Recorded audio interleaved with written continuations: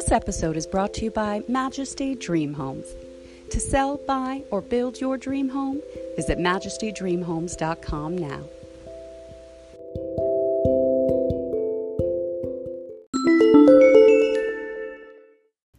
Hello, beloved children of God. We are back with Scripture of the Day, reading 1 Peter 1:8. Whom having not seen, ye love, in whom though now you see him not yet believing, ye rejoice with joy unspeakable and full of glory. Hallelujah. Yeah, blessed are those who have not seen yet believe. You know, God is spirit. He's the invisible God. But Jesus came and he's the express image of God the Father. God was in Jesus Christ. Jesus Christ is the Lord. He's God Almighty, the Lord, God Almighty.